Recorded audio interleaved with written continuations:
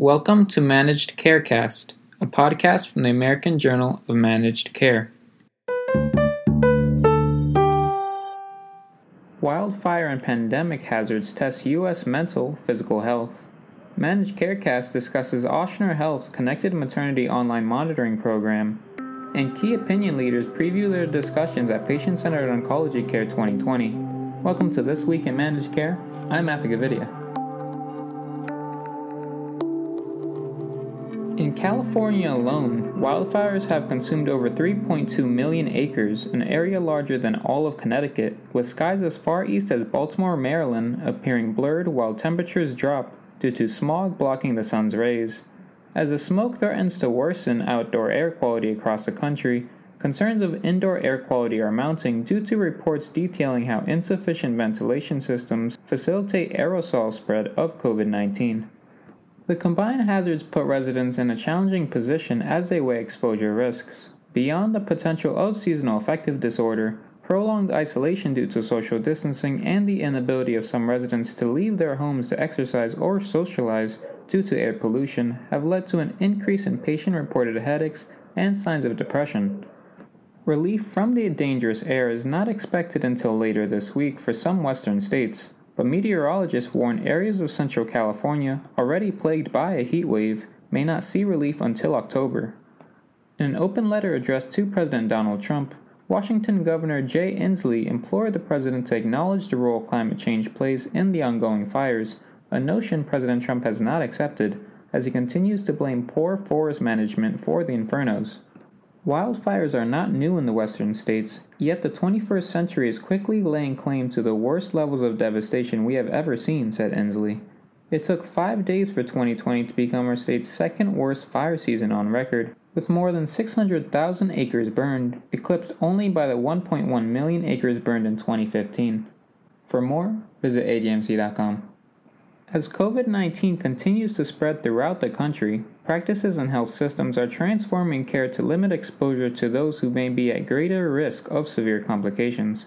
At Ochsner Health, the largest nonprofit academic healthcare system in Louisiana, providers are leveraging the system's Connected Maternity Online Monitoring, or MOM, digital medicine program to minimize expectant mothers' risk of contracting COVID-19.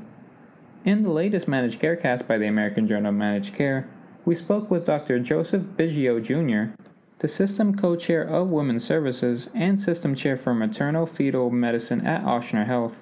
Dr. Biggio explains how the Connected MOM program functions and lays out the challenges expectant mothers face during a pandemic.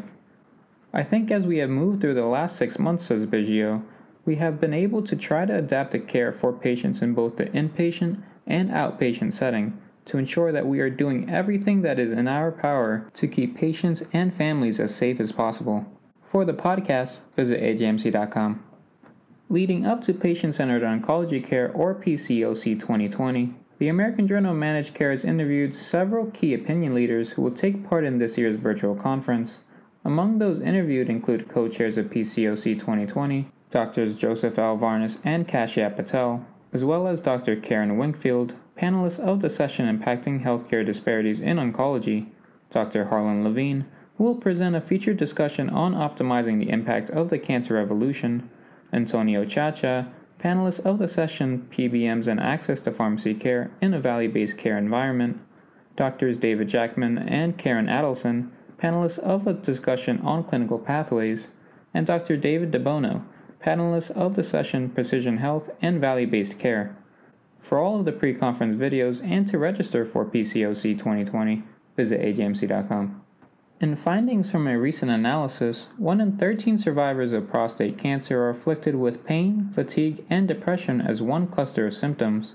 This cluster of symptoms is not unknown in cancer, and taken individually, they are also known in prostate cancer.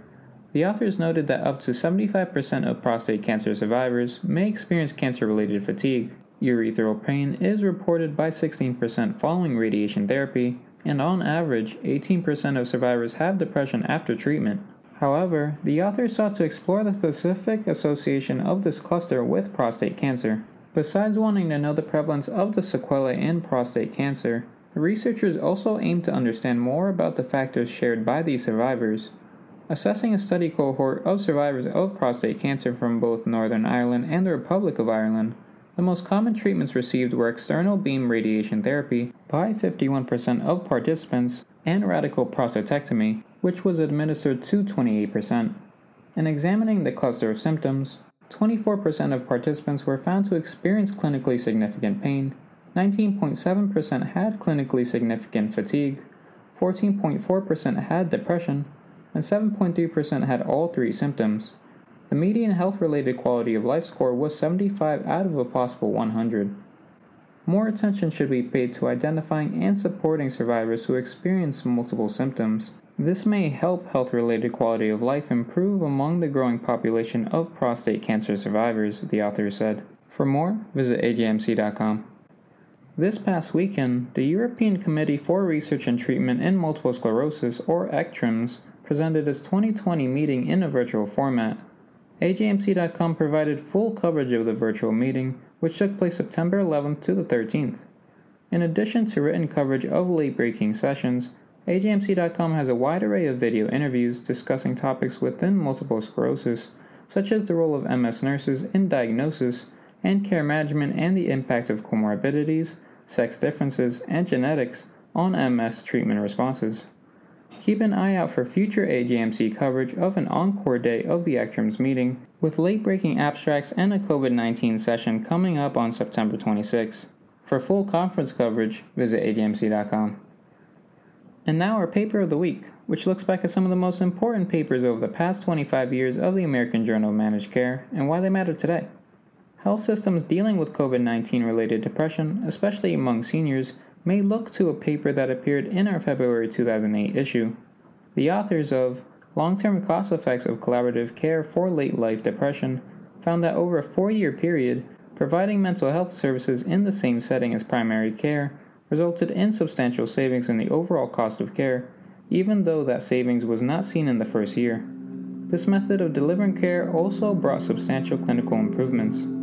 For the paper, visit ajmc.com. For all of us at AJMC, I'm Matthew Gavidia. Thanks for joining us. To learn more, visit ajmc.com or see the show notes.